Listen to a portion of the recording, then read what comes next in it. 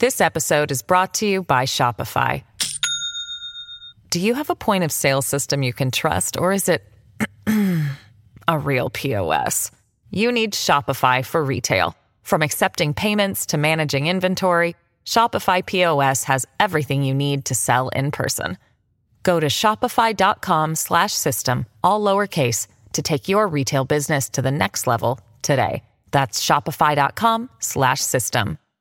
Hello, everybody. This is Marshall Poe. I'm the editor of the New Books Network. NBN listeners like to read books and buy them. So we thought we'd tell you that right now, our friends at Princeton University Press are having a remarkable site-wide sale. You can get 50% off books, including ebooks and audiobooks, with the code 50, F-I-F-T-Y, at checkout until May 31. You can save some real money on Princeton University Press books. I encourage you to go there and check it out.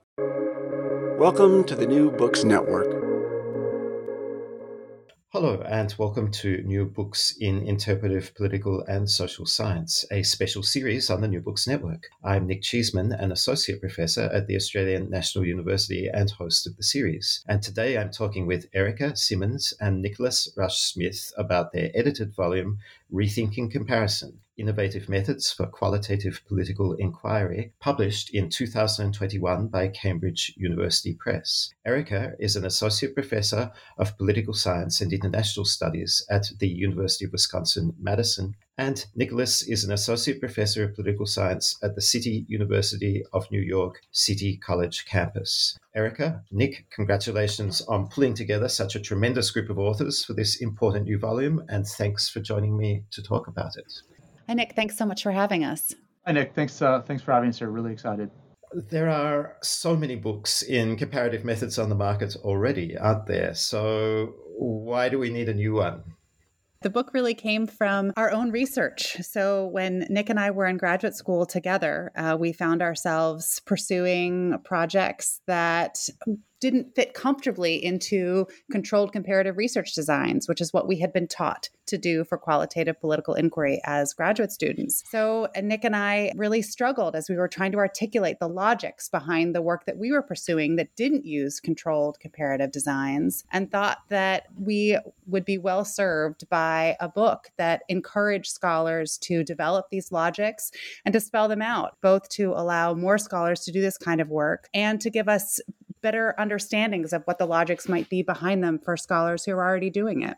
Yeah, I think to add on to some of what Erica is suggesting, some of our favorite books in political science, and arguably some of the most influential books in political science and political study more generally, don't use controlled comparative methods, which is the standard method that students are taught. But those books rarely articulate how their comparative logics work, so people can't necessarily utilize them in their own work. So, for example, Benedict Anderson's work has been enormously influential for us in thinking about comparative designs. And of course, he himself actually wrote a book on comparison, but his perhaps most famous work on imagined communities doesn't really say why the comparisons they use to think about in radically new ways how nationalism works, how it all hangs together. And in conversations with friends, colleagues in political science and in associated fields, they would often come up with really, really creative projects, but would rarely then articulate the comparative logics behind what they were doing. So as a consequence, it became really difficult for other people to do similar kinds of creative work in their own study of politics. And we wanted to encourage people to sit down and have to do the hard thinking, the hard writing of why their comparisons hold up and make sense. What's the problem with that? Can't we just read Anderson and draw our own conclusions about how we might develop or adapt some methods for our own research purposes? Why do we need to be more deliberate in attending to methods and methodologies?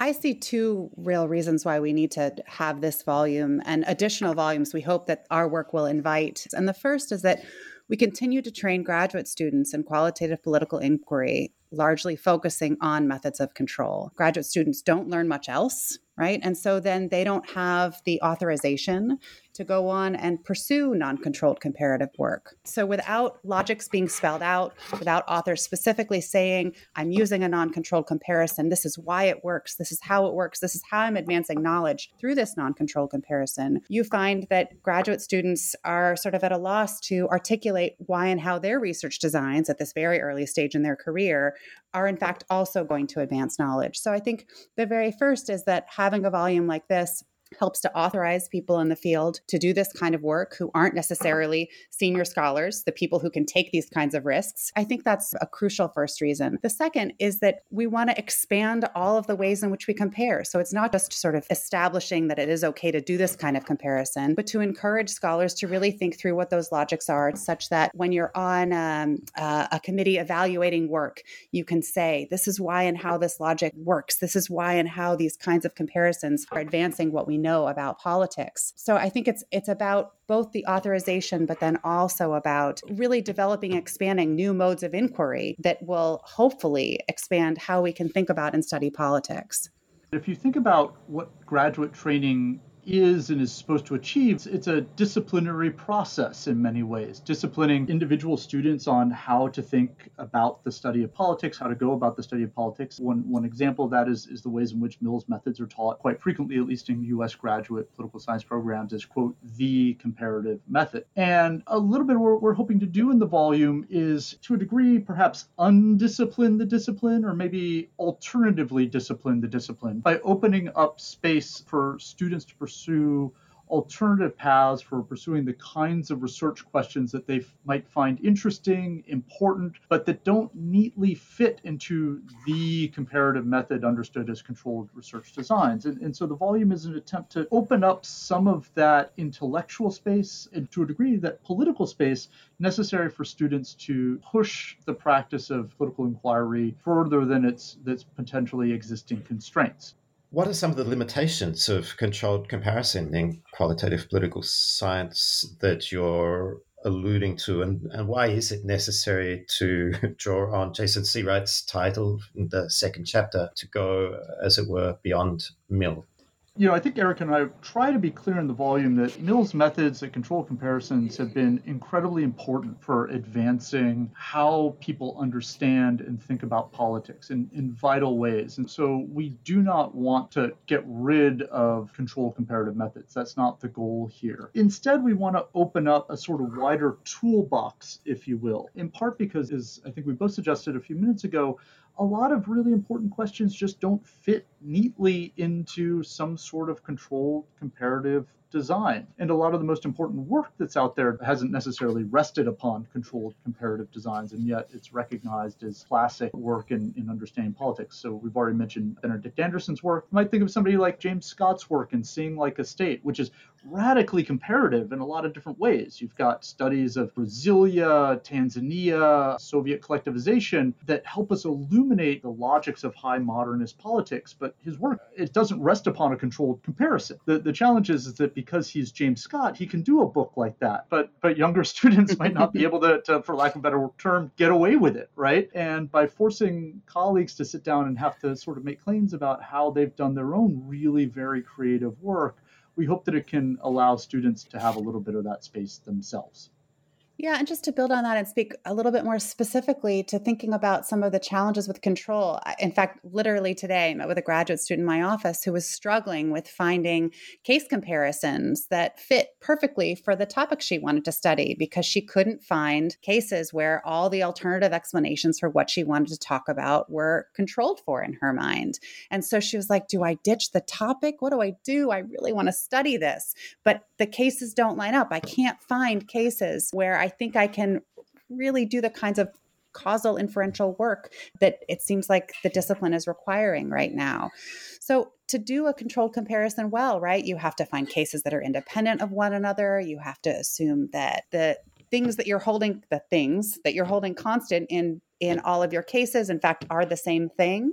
So things like, say, trying to control for levels of ethnic identification and saying that, say, you want to explain the rise of indigenous parties in Latin America and you want to hold constant the levels of ethnic identification to say that can't be the explanation, right? You have some countries where there are high levels of indigenous identification where you don't get indigenous parties, and some levels where places where there are also high levels where you do. So that clearly can't explain it, right? Because you've held indigenous identification constant. When in fact, the way that identification is working on the ground might be really important. And so you can't say that indigenous identification isn't an important part of your explanation for why those parties emerge simply because the levels are the same across two contexts, right? So there are all kinds of challenges with control, often that it's hard to achieve even by the sort of most basic standards in terms of finding cases without even thinking about the ways in which these variables actually work on the ground and the importance of meaning making around political processes. But then when you do try to take the meaning making around political processes into account, it becomes even more challenging to find cases where you're effectively controlling for alternative explanations across them. And so control is really hard to do. And you're precisely right to bring in J.C. Wright's chapter where he shows us that you can't even achieve it if you're comparing individuals, right? There are too many different things that are happening in individual lives to create meaningful explanations, even if you think you've controlled for all kinds of things like income and background and education. So we need to think about what other kinds of alternatives might be out there, given how hard it is to adhere to the kinds of requirements that a controlled comparison puts on us if we are going to put together causal arguments. One of the deeper challenges of studying the political world is that it is often made up of ambiguity, people's individual ambivalences, various forms of contradiction that underlay political action, political concepts, political practices. In other words, the political world can and sometimes does lend itself to various forms of causal identification, but quite often it doesn't. And especially for graduate students and junior scholars who are trained to think primarily in terms of explaining some outcome, there are a radical variety of questions that get left off the table that are nonetheless crucially important for our ability to understand politics. And so what this book is trying to do is open up space for graduate students to not only compare the world differently, but to ask different kinds of questions than strictly causal ones. I think we have a really good, clear justification for the book at this juncture. So how is it that the book is proposing we rethink comparison? Part of what we're trying to do is rethink the purposes of comparison. So let me just speak to one way in which the book does that. I think a really good example here is a wonderful chapter by Fred Schaefer on different modes of comparison, what he calls juxtapositional and perspectival comparisons. So juxtapositional comparisons are what you would probably be taught in a standard intro course in graduate school, setting two things that are either relatively similar or relatively different and trying to categorize their similarities and differences. So why are some states wealthy, some states poor? Why does violence exist in one place but not another? Questions like that. Perspectival comparisons are different. They're comparisons that are premised upon shifting the way in which we see or understand the world. A good example of a perspectival comparison would be something like understanding war as a form of chess, or understanding the state as a form of organized crime. These are important ways of shifting how we see these fundamental either political practices or political entities, war making in the state, that aren't necessarily just about cataloging the differences between these forms of war or that type of state. And so part of what we want to do is, for example, allow students to say, hey, making a perspectival intervention to help us re-see some political phenomena can be an important contribution in its own right. And to give just a very concrete example of this, Tilley's often cited article, War Making and State Making is Organized Crime. That is taught on huge numbers of syllabi, and its main contribution is not so much the explanatory goals in the paper, though that is important. It's this way of shifting what we think the state does and how it does it. Yeah, I think another way in which the book helps us think about the purposes of comparison is through thinking about concept development. And people talk all the time about how qualitative methods is good at concept development. Well, there are ways in which our comparisons can really help in concept development if we think about them a little bit differently. So Amal Hatun and Francesca Jensenius have a chapter where they take a very juxtapositional approach to comparison. They compare three countries, Japan, Norway, and the United States. But of course, these are really, really different countries. And so you're not comparing them with this idea of controlling for anything. What they're comparing them to do is to better understand the ways in which concepts of women's empowerment play a role in what kinds of policies are enacted around all kinds of things that affect women in the workplace in terms of childcare. And they find that understandings of what women's empowerment is really different in these three contexts, which then plays a crucial role in how we think about and challenge ourselves to develop this concept of what empowerment is, how it works, and then how it might affect politics more broadly. So there are all kinds of ways in which if we open up the possibilities for the purposes of comparison a little bit more, then we create all kinds of interesting comparisons that we would never have thought to challenge ourselves to think about. So rethinking that sort of the purposes of comparison really is one of these first crucial steps. Part of what is implicit in what Erica is saying about the importance of our concepts for how we see the world and therefore what we're comparing is where our concepts come from within the world. So at least, American political science, it's dominated by concepts and understandings of history and politics from a Euro-American perspective, for lack of a better term. It has partially to do with the specific history of the discipline's development, but as a consequence of this rootedness in Europe and the United States, we've inherited an awful lot of concepts, an awful lot of commonsensical ideas about how the world operates. But if we shift geographically from where we see the world, and I'm thinking here, Nick, in particular about your own chapter, your own contribution, to different areas, different regions in the world, we can start going about the work of rethinking how we see the world. And so part of the work of rethinking the purposes of comparison is also doing the work of rethinking the perspective from which we are seeing the world. The point about concept development is well taken, but where do we go with that? Do we then say that that is the purpose of the kinds of comparative inquiry and qualitative political scientific research? Or do we then move from that concept development back into work that enables the sort of causal inferential inquiries that many researchers would insist are still critically important to the political scientific project? And indeed, it seems to me, as you said at the outset, that you don't want to push against that, but rather expand the terms on which comparative inquiry is conducted. So I suppose what I'm trying to get at is this a way to say, all right, having redeveloped concepts, do we then move back into a rather more familiar causal inferential mode of inquiry, or do we stop there and go on to some other project? Or are we trying to think about causal inferential work in a different way? I think I'd say all of those things. I think we'd like to both allow scholars to continue with causal inferential work, say if they find the contribution that Mala and Francesca have made helpful in terms of expanding how we think about what women's empowerment is. So if you want to move on and do causal inferential work from that, and you can find a way to take their work and build on it in that direction, absolutely. At the same time, we want work like theirs to stand on its own as being something that makes a crucial contribution to how we think about and see the world.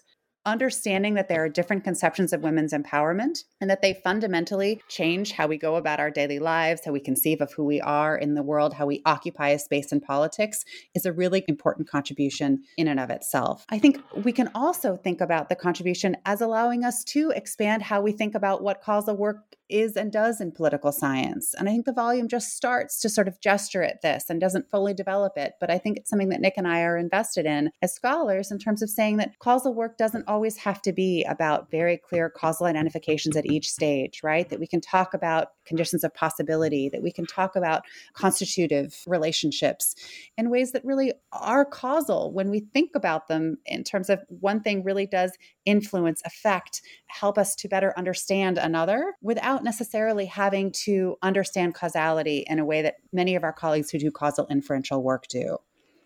I would agree with Erica that we don't have to sort of throw out the causal inferential baby with the rethinking comparison bathwater. I'm not sure if that holds up, but setting that aside, we'll conduct a poll afterwards. Yeah, indeed. No, but I mean the greater point is like the more rich conceptual understanding that we have of the world, and a widened array of thinking about the concepts operating in the world, then allows us to think about the causes behind either why we get different, say, conceptual outcomes or different empirical outcomes in a much richer way. The challenge, I think, is that a lot of emphasis for graduate students is focusing on understanding the causal dynamics of whatever process they want to understand or outcome they want to understand, but a lot less attention to the sort of terms upon which they're thinking about the thing that they're trying to explain in the first place. So as an example, Sarah Parkinson in the volume very usefully describes some of her process in going about her dissertation fieldwork. And she's trying to understand in her dissertation why one gets different levels of violence in different Palestinian refugee camps in Lebanon. Now, she describes how she set about this work and sort of assumed that she could take the camps themselves as sort of natural units in the world, because in a way that's how she'd been trained to think, that these things existed and this one had high levels of violence, that one had low, and what explains that difference. The challenge is when she got on the ground, she realized that the camps themselves are these deeply artificial things. They are themselves an artifact of any variety of forms of violence. And what she needed to understand was how those processes of violence and the creation of a camp as a violent entity in the first place shape the subsequent processes of violence. And so a less sensitive scholar might have just accepted the apparent naturalness of these camps. And Sarah wants to push back against that, and it's to her immense credit that she does so, in part because it ultimately allows, I think, a better causal explanation of the dynamics of violence that occurred in these camps. And Nick's last comment and his discussion of Sarah Parkinson's chapter, I think, brings us to one of the other big contributions that we want to make of the volume, which is rethinking what a case is. And Sarah's chapter does this very nicely in terms of sort of unsettling this idea of camps as already existing natural entities in the world in a way that I think is really important. I was thinking a little bit about how this idea of rethinking what a case connects to these questions around causality through Thea Rio-Francos's chapter, which talks about the ways in which particular sites, so places in the world, are co-constituted by macro processes. And that we can think about that as a causal relationship. It's a causal story. The two are intimately interconnected and helping to co-create each other. It's a different way of thinking about causality. If we think about, say, in her work, the example of lithium mining in Chile as being part of this macro process that's about resource extraction, that's about global capitalism and how it works, right? And the two work together, and we should study them together. So her chapter is about sort of thinking about a single case study where she encourages us to think about particular sites as part of these global processes, and that's a way to think about single cases, not as sort of single cases as being constituted by multiple different observations, which make it, in fact, created by multiple cases, right? Which is how the field often talks about a single case study is not just a single case study because it's made up of all of these individual different moments or things that we can study that help to make it more than one case. But in fact, it's more than one case because of the way it's tied to these big global processes. It's not just a way of rethinking a case and what a case is and how we study cases in political science, but it's also a different way to think about causality. And her chapter, she characterizes that method as citing an extension, a reinterpretation, a building on Joe Soss's casing of a study rather than studying a case. What's Soss doing with the juxtaposing of that casing of a study versus studying a case? And just to say a little bit more about Rio-Francos's chapter, then, how is she developing that?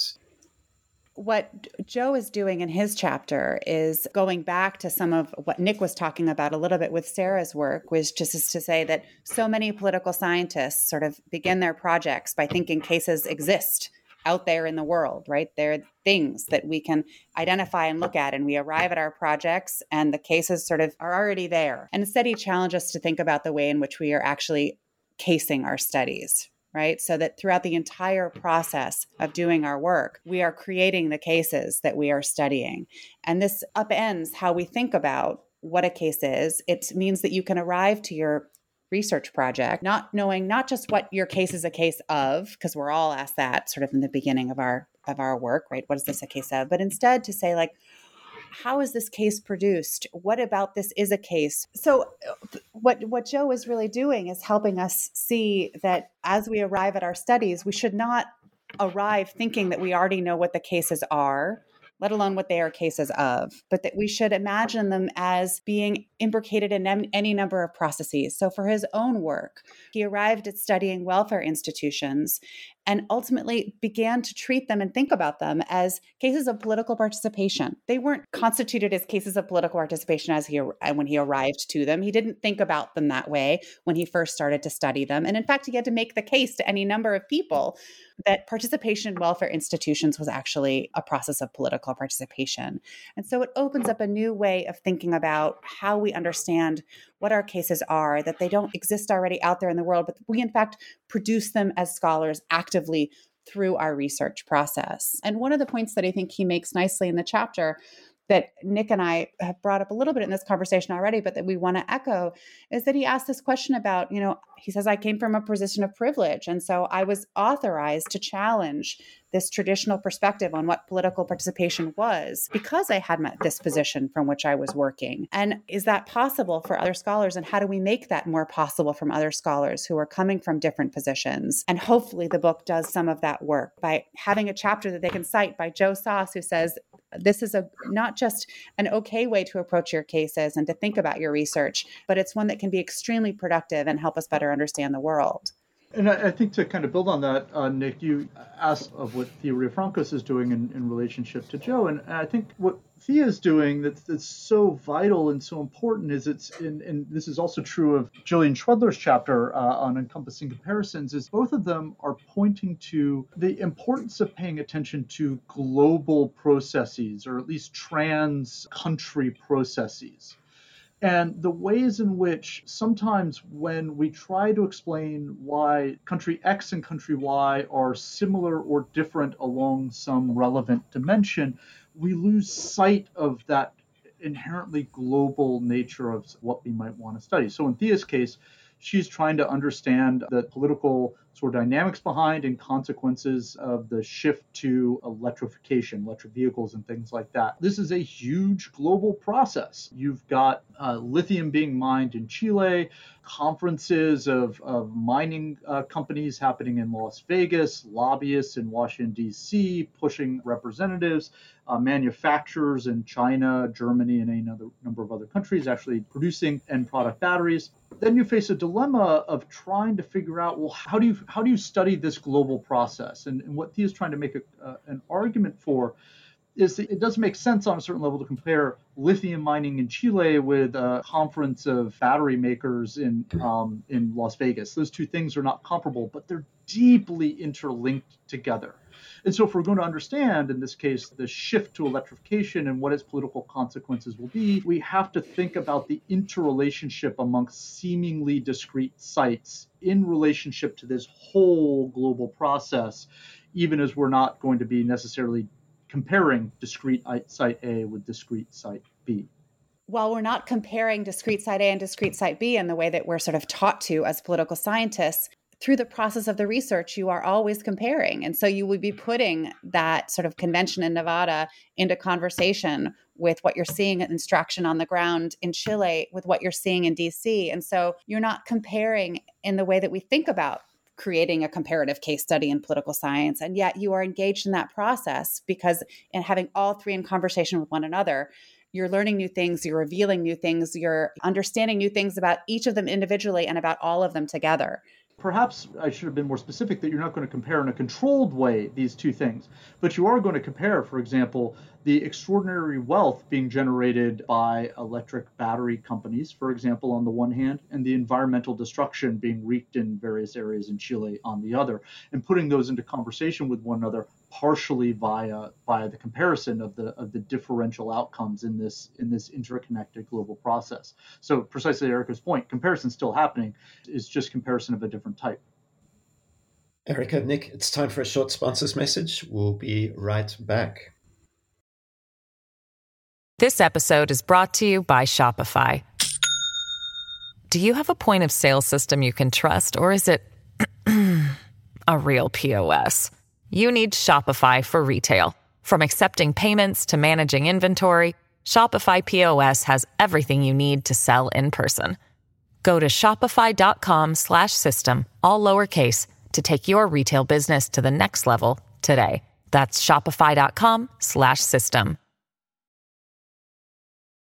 Welcome back to New Books in Interpretive Political and Social Science with me, Nick Cheesman, in conversation with Erica Simmons and Nicholas Rush-Smith about rethinking comparison. Erica, Nick, before the break, we were talking about rethinking what is compared and rethinking the purposes of comparison. Another dimension of the book is rethinking how comparison is practiced. What's up with that? Well, so we were chatting a little bit prior to the break about Thea Riofranco's chapter, and I want to be clear that part of what's going on in the book, and Thea's chapter is a great example of this, is we're trying to provide students a toolkit about how to go about new forms of comparison. A number of different chapters in the book do this explicitly. Julian Schwedler's chapter on encompassing comparisons, Jonathan Obert's chapter on complex comparisons, Ben Reed's chapter on different foci in comparisons. There's a lot of actually practical, pragmatic ways for students to think about things. And part of what was important to us was precisely providing not only an abstract discussion of the whys and the whats, but concrete lessons about how to actually go about doing comparison differently. But also, and I think this is really important, to help maybe authorize and hopefully to a degree encourage students to think about developing new comparative tools of their own in their new research projects. This entire book came out of Erica and I, in our individual dissertation projects, having some difficulties explaining exactly what we were doing, like why our comparisons hung together. And so we had to figure out how to explain it. And I think that that's something that the next generation of students, next generations of scholars can do for themselves. And hopefully this book provides like a set of chapters of how to go about publishing some of that stuff. I think one of the nice things about this book is that many of the chapters fit in all three of these areas. So many of them help us rethink the purposes of comparison. Many of them help us rethink what is compared. And many of them help us rethink how comparison is actually practiced. So here, Mala and Francesca's chapter also helps us rethink how comparison is practiced, right? We sort of have conceptual comparison that's going on with them. And I think even our own chapter that looks at comparison with an ethnographic sensibility and really draws on our own work, my work in Latin America and comparing responses to market reforms in Bolivia and Mexico, and Nick's work on vigilantism in South Africa, where we both talk about the ways in which an ethnographic sensibility as a way of thinking about the comparison became critical. Now, to be totally honest, my own research didn't really start that way, right? It wasn't until I got to the field. I had gone to the field with a perfectly designed, controlled comparison where I was going to look at moments of market reforms where there weren't protests, and one moment of market reform there was a big protest, and try and hold as much constant within Bolivia as I possibly could. And all of that sort of exploded as things changed on the ground and the field for me, and grants got pulled and things happened in Bolivia such that I wasn't able to study what I wanted to, and I had to rethink it. And all of a sudden, given what I knew about what was happening in Bolivia, meaning making around water surged to the top of what was really important. And so then I redesigned a comparison that put meaning making at the center, where the ethnographic sensibility that I brought to the work allowed me to sort of rethink what the comparison could be about and how I would structure it. So that when I picked another case, I chose it around meaning making practices that I thought looked similar around very different market reforms in Mexico. There's a lot in the book that sort of allows us to come up with just a few of these different ways in which we say, look, here's another way where you might think about comparing, and here's another one. And our hope is that even though these are just a few chapters, that there are all kinds of different ways of comparing that are out there, and that maybe the book will inspire people to think about what the other possibilities might be. I think we just have a little bit of a taste here. And hopefully there are more and more and more chapters and articles out there that do more of what Ben and Mala and Francesca and Thea and Jillian and Nick and I and sort of all of the authors in the book are up to. Nick, could you speak to your contradictions of democracy and on this adoption of an ethnographic sensibility in comparative work? I think in a way this speaks to something of the genesis of the book in the sense that Eric and I were in graduate school together in the same cohort and trained in part by Lisa Wedeen, in part by Dan Slater. We shared them as advisors. And so we had a similar set of experiences in grad school, and then also had a similar set of questions emerging out of our respective experiences of field work when we came back. And in my case, I was trying to understand, amongst other things, how vigilantism occurred in South Africa. And there were a variety of arguments that existed out there. In the literature that I selected field sites to ostensibly control for, to help explain away or help to eliminate existing explanations in literature, a kind of classic Mills method design, similar to Erica.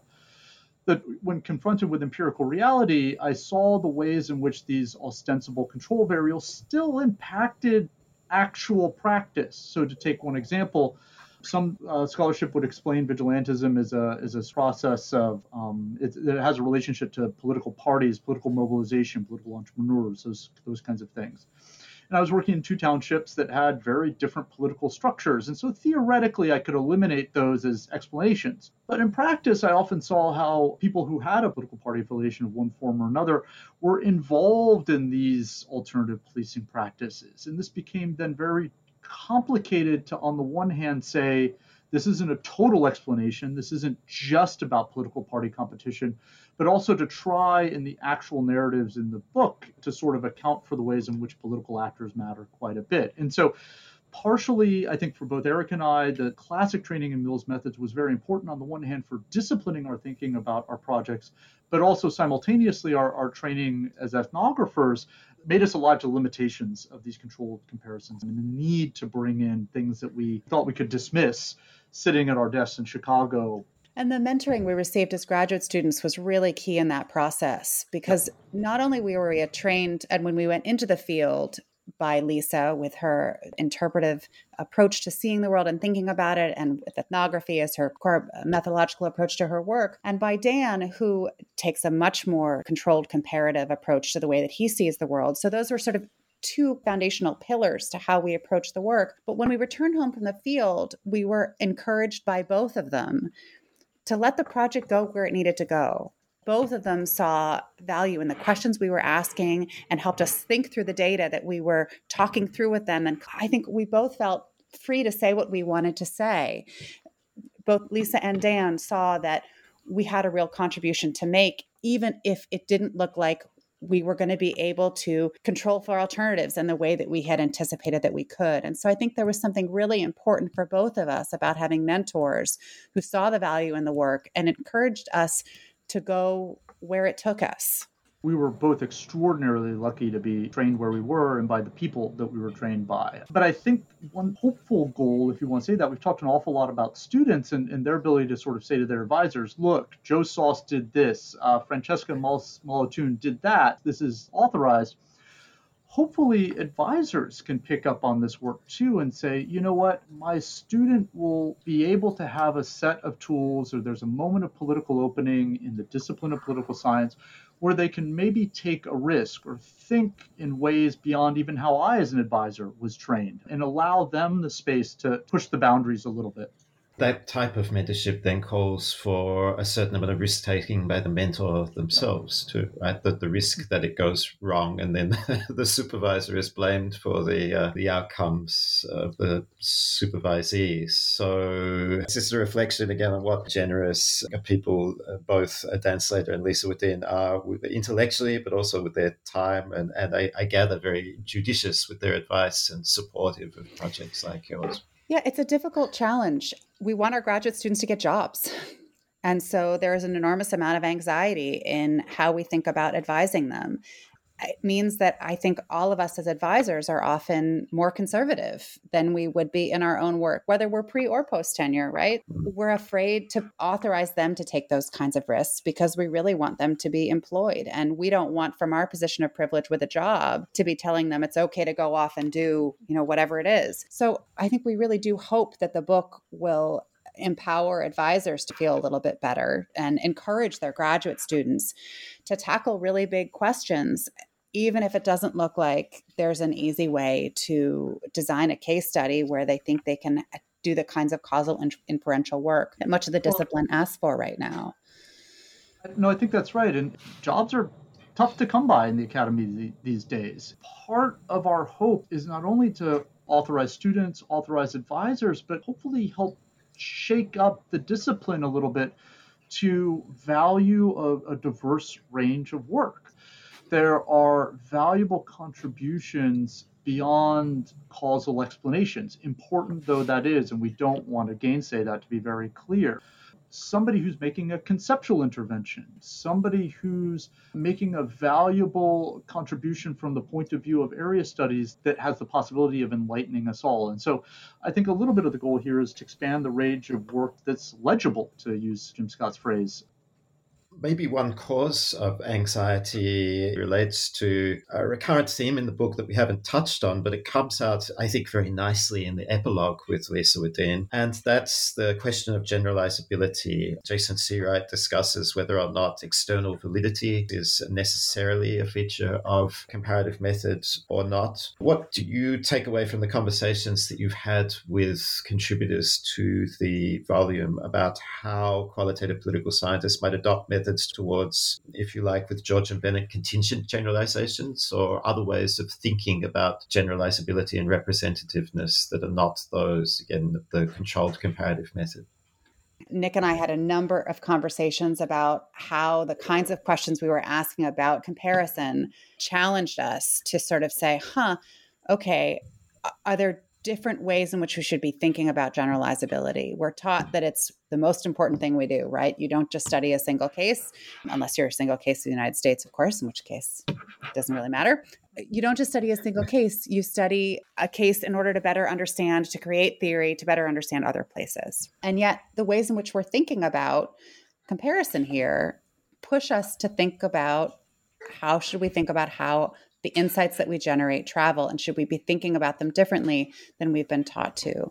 So the volume has absolutely started a conversation first among the two of us, and now among the broader group of scholars in the book. And I think some of the conversation is actually happening in the volume, even if it's a little bit implicit, about what generalization can look like. And one of the ideas that Nick and I have started to develop and play with a little bit in our own work is thinking about whether or not we can talk as political scientists about the idea of translation. And that if we use the idea of translation as a way of thinking about how our work travels and whether or not it's generalizable, it allows for us to see how political processes and practices that we see in one time and place might be similar in other times and places without having to have perfect cognates, right? Without having to see the exact process, the exact connection of causal sequences, or the exact sort of array of things that we see happening transfer precisely from one time to another or one place to another, but that they could look a little bit different, and yet we still know they're related, right? It's sort of like taking this idea of family resemblances that Wittgenstein develops and developing it in a way that allows us to develop just a broader approach to how we might talk about generalizability in political science that doesn't require us to elaborate very specific scope conditions and doesn't require that everything look precisely the same in one time and place and in another for us to say that something generalized. Yeah, so I think to Erica's point, a lot of the conversation is currently implicit in a number of the chapters in the volume. So Nick, I'm thinking, for example, of your own contribution where you discuss unbound comparison, building off Benedict Anderson's unbound seriality idea. You also talk about translation, as do Erica and I. And implicit also, I think, in Fred Schaefer's chapter on perspectival comparisons, which I've already mentioned, which is that part of what good comparative work can do, we think, instead of just explaining the maximum number of cases, can also have us see cases or concepts very differently. I don't think I'd call that generalizability, but I do think to return to the beginning of our conversation, it is an importantly different but nonetheless necessary and valuable goal. And I don't think that that's only a property of interpretivist scholars. It's something that positivist scholars could think about doing themselves in their own work. Again, a bit of what this book is just trying to do is make people alive to the possibilities of what their work could be doing beyond only causal identification, only causal explanation of the maximum number of cases, i.e. generalizing their work. And I think what the book points to is how much work is left to be done, some of which Eric and I have started, some of which other contributors in volume have started, and some of which we're hoping to continue doing in our next iteration, as it were.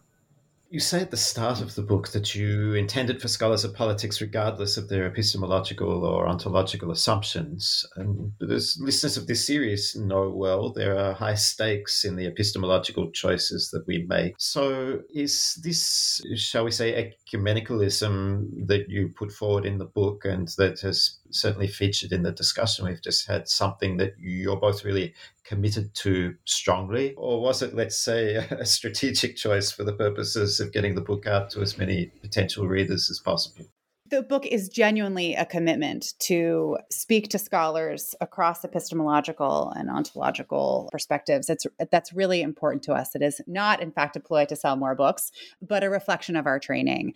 And it comes from having worked with people like Lisa Wedeen and Dan Slater so closely and seen the value that both of them brought to our work. So I think it's not coincidental that Nick and I work together so well and see eye to eye on so many things. And then also that we have a similar vision for what we'd like to do here, because it comes, I think, from both of us having worked with Lisa and Dan and really feeling valued by both of them. So we do really aim to have this book and the kind of work we're doing speak to scholars who take a very positivist approach to political science, to scholars who take a very interpretive approach, because we think there are pieces of what we offer about how you think about the world, about the kinds of questions we ask, about how we think about answering those questions that doesn't require that we break down along those kinds of divides. Yeah, I think to Erica's point, at least a couple of the chapters refer to an article by Slater and Ziblatt on control comparisons, where they reference, I believe, what they call the, quote, enduring indispensability of control comparisons. And essentially, we agree with that. We just don't think it's the only way to compare. We absolutely value that kind of work and are committed to this ecumenicalism. It might be dissatisfying ultimately to readers on both sides, potentially on both the sort of positivist divide and on the interpretivist side. But we think, partially again because of our training that Erica referenced, that there can be an enormously valuable cross-pollination that can produce new kinds of work. And I think this book really is a tremendous success in all of those respects. I get the impression that the collaboration on the project has been incredibly productive, not only for the both of you, but also for the many contributors that you brought into conversation. You've alluded a number of times to next steps in this project. What is it that you're working on together presently, and what can we look forward to next? I think we're really hoping to take some of the thinking about and the challenges that came up around how we think about generalizability from the book and take those to the next step. So we really envision having a conversation now that does a little bit of what we tried to do with comparison, but instead about how we think about generalization in political science. And we'd like to bring in some of the same people that were really productive in helping with rethinking comparison, as well as some new people to just ask ourselves this question: what does it mean to generalize in political science? What are the possibilities? How can we sort of sketch out a path towards thinking about different possibilities beyond the kinds of things that are at the center of what we're taught in graduate school and continue to value and produce and reproduce?